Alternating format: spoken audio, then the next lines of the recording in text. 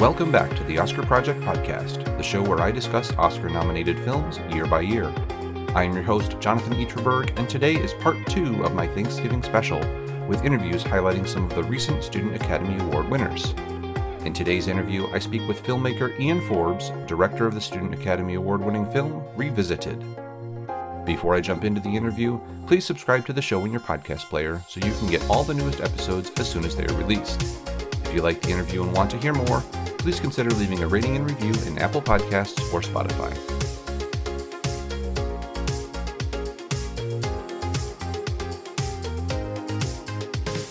My guest today is Iain Forbes, director of the short film Revisited, which recently won the silver medal in the narrative category at the 2023 Student Academy Awards. He joins me today to talk about the film and his experience at the Student Academy Awards ceremony. Iain, welcome to the show. Thanks. So first off, congratulations on winning the Student Academy Award. I know you got to spend some time in Los Angeles leading up to the ceremony back in October.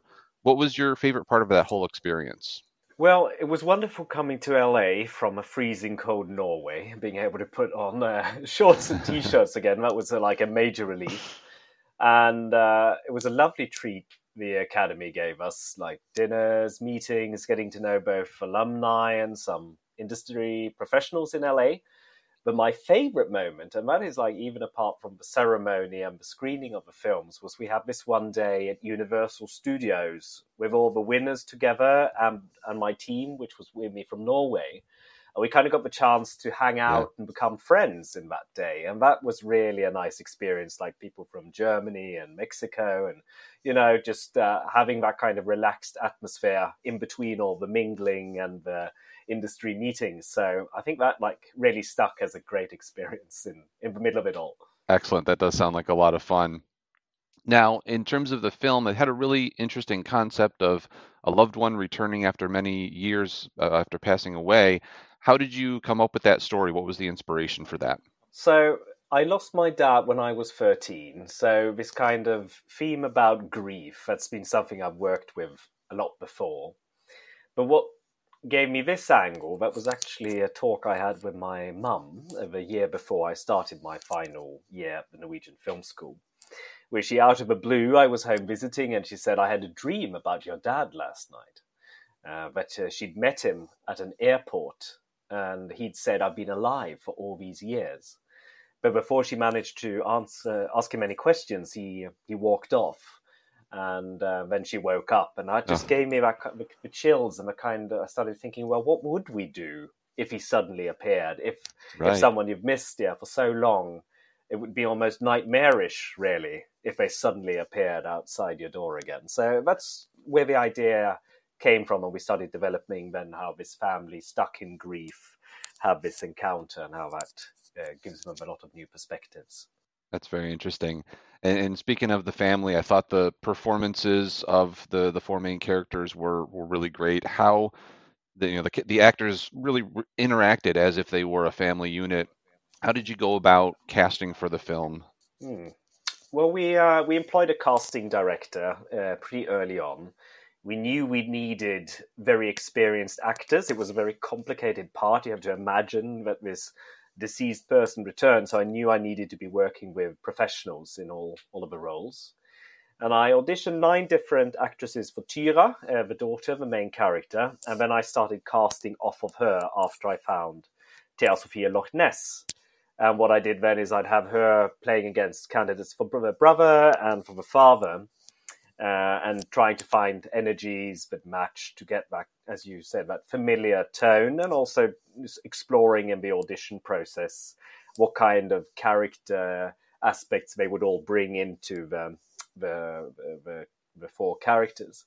And the only exception to this was Gjertrud Gynge, who plays the mum, who I'd worked with before, who I casted almost as soon as I started working, because I knew she just had the right feel and tone for the project. So that's how I really went about finding them.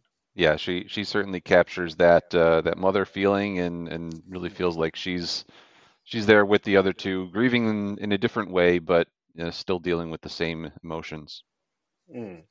Now, I don't want to spoil anything about the movie, but there's a couple of great shots I saw combining the indoor and outdoor settings. You have the beach scene and the indoor scene that kind of accompanies that. How did you go about creating those effects? Was any of that practical, or was it all done through editing and post-production? There's a slight combination. Our VFX artist, Richard Klausmark, he was in charge working with the DOP, the gaffer, and the production designer to try and find the best method for this. And what we had to do is we first had to shoot the plates at the beach to get the right lighting, so we knew how to light the set. But what we did, which I think really helped that shot, because you're combining interior and exterior, is that we took some of the sand from the beach back to the house. And we actually built 2 meters of sand from the door frame so that Thea Sofia, the actress, could actually step outside through the door and put her foot on sand. And then beyond that, there was a green screen where we put the plate, which was built in a 3-dimensional space. So you got that feeling of there was some physical interaction with the beach. But most of it then was finished in post-production, but the lighting was on set, emulating the daylight of the beach inside the house. Sure. Yeah, I had a feeling there was a lot involved in making that shot happen, and I think it came across really well. Yeah, thanks.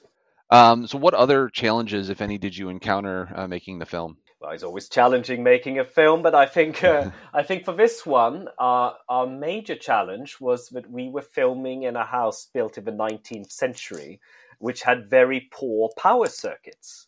And for lighting a film, that, of course, is a big challenge. Yeah. And we're out in the middle of nowhere, and it's freezing cold. It's the Norwegian winter. So being able to have the ovens on, because the actors are there, like, just in indoor clothes, and they're so cold, they just kept going off because the breakers were going. And at one point, we lost power for 2 hours when we were going to shoot a scene where the dad appears. And I was really anxious then because time was just flying. But we just lit a lot of candles, me and the actors, and we just sat talking about the scene, trying to spend our time as best as possible. And we somehow pulled through as the team miraculously managed to change lots of old electrical equipment. So I think that was our biggest challenge for sure. Sure. And now that you say that, I do kind of notice there was several scenes that take place at nighttime, relatively dark in the home. Did that impact any of that? Now, we were quite lucky. We managed to get the lighting we wanted. We wanted a very low-key, dark lighting, not too many sharp edges. So, but it did impact the time we had, and I'm sure the gaffer had to work a lot more creatively. We also had some daylight scenes, actually, that are shot without any lighting whatsoever because the power went, and the light is exclusively shaped by the natural light coming in from the windows. So there were some challenges there for sure. Sure. Now, before I move on to a couple of questions not related to the film, is there anything else about the project that you would like to mention? I feel you covered some of the main themes very nicely there, so I'm very happy with that.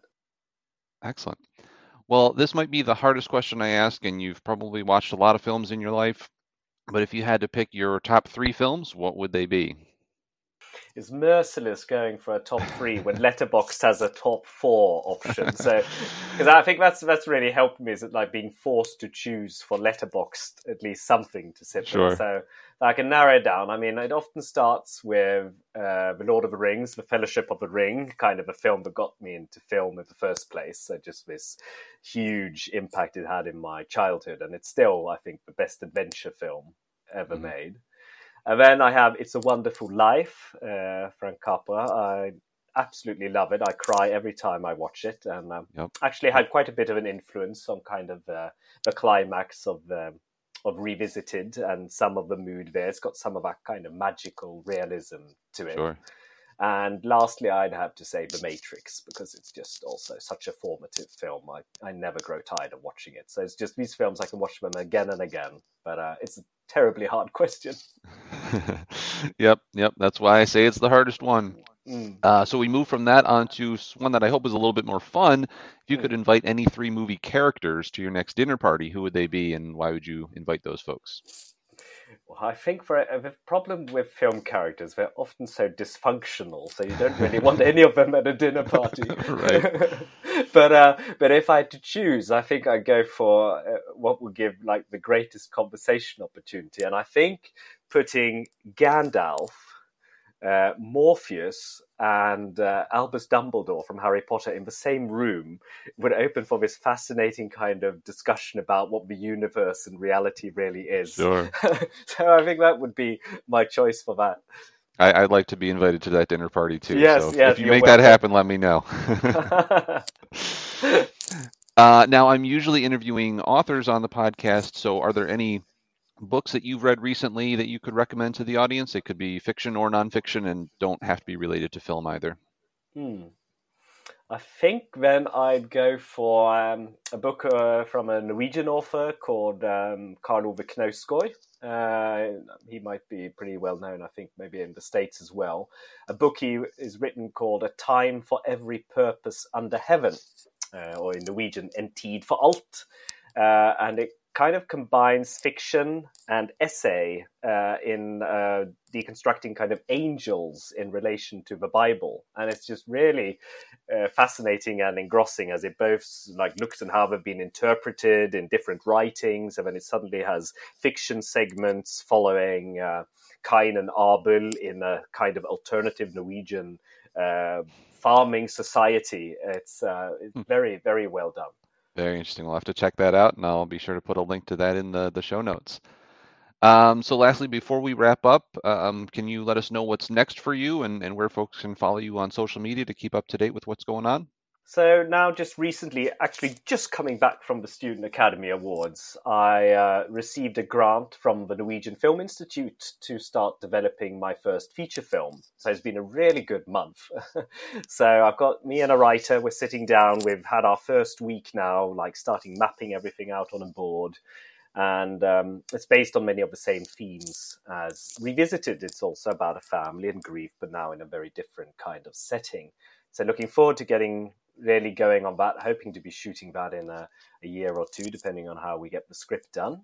And if you want to follow how it all goes, I'm on Instagram, where you can follow me. I'm Iain90, or just search for Iain Forbes, and you'll probably find me. Excellent. Well, we'll keep our eye out for those. I'll put a link to where folks can follow up on that in the show notes as well. So Iain, thank you so much for the time today. Really hope to see your name in the Oscar nominations when they come out early next year, and look forward to seeing what your new project is when it comes down the road as well. Thanks so much, Jonathan. Lovely chatting to you. Thank you again to my guest today, Iain Forbes. His short film, Revisited, received the silver medal at the 2023 Student Academy Awards in October, and is eligible for nomination for the 96th Academy Awards in January. The Oscar Project podcast is written and produced by me, Jonathan Eaterberg, with editing assistance from Joshua Eaterberg. Please join me later this week for part 3 of the Thanksgiving special, where I will be speaking with a group of Student Academy Award-winning filmmakers. Until then, I hope to see you at the movies.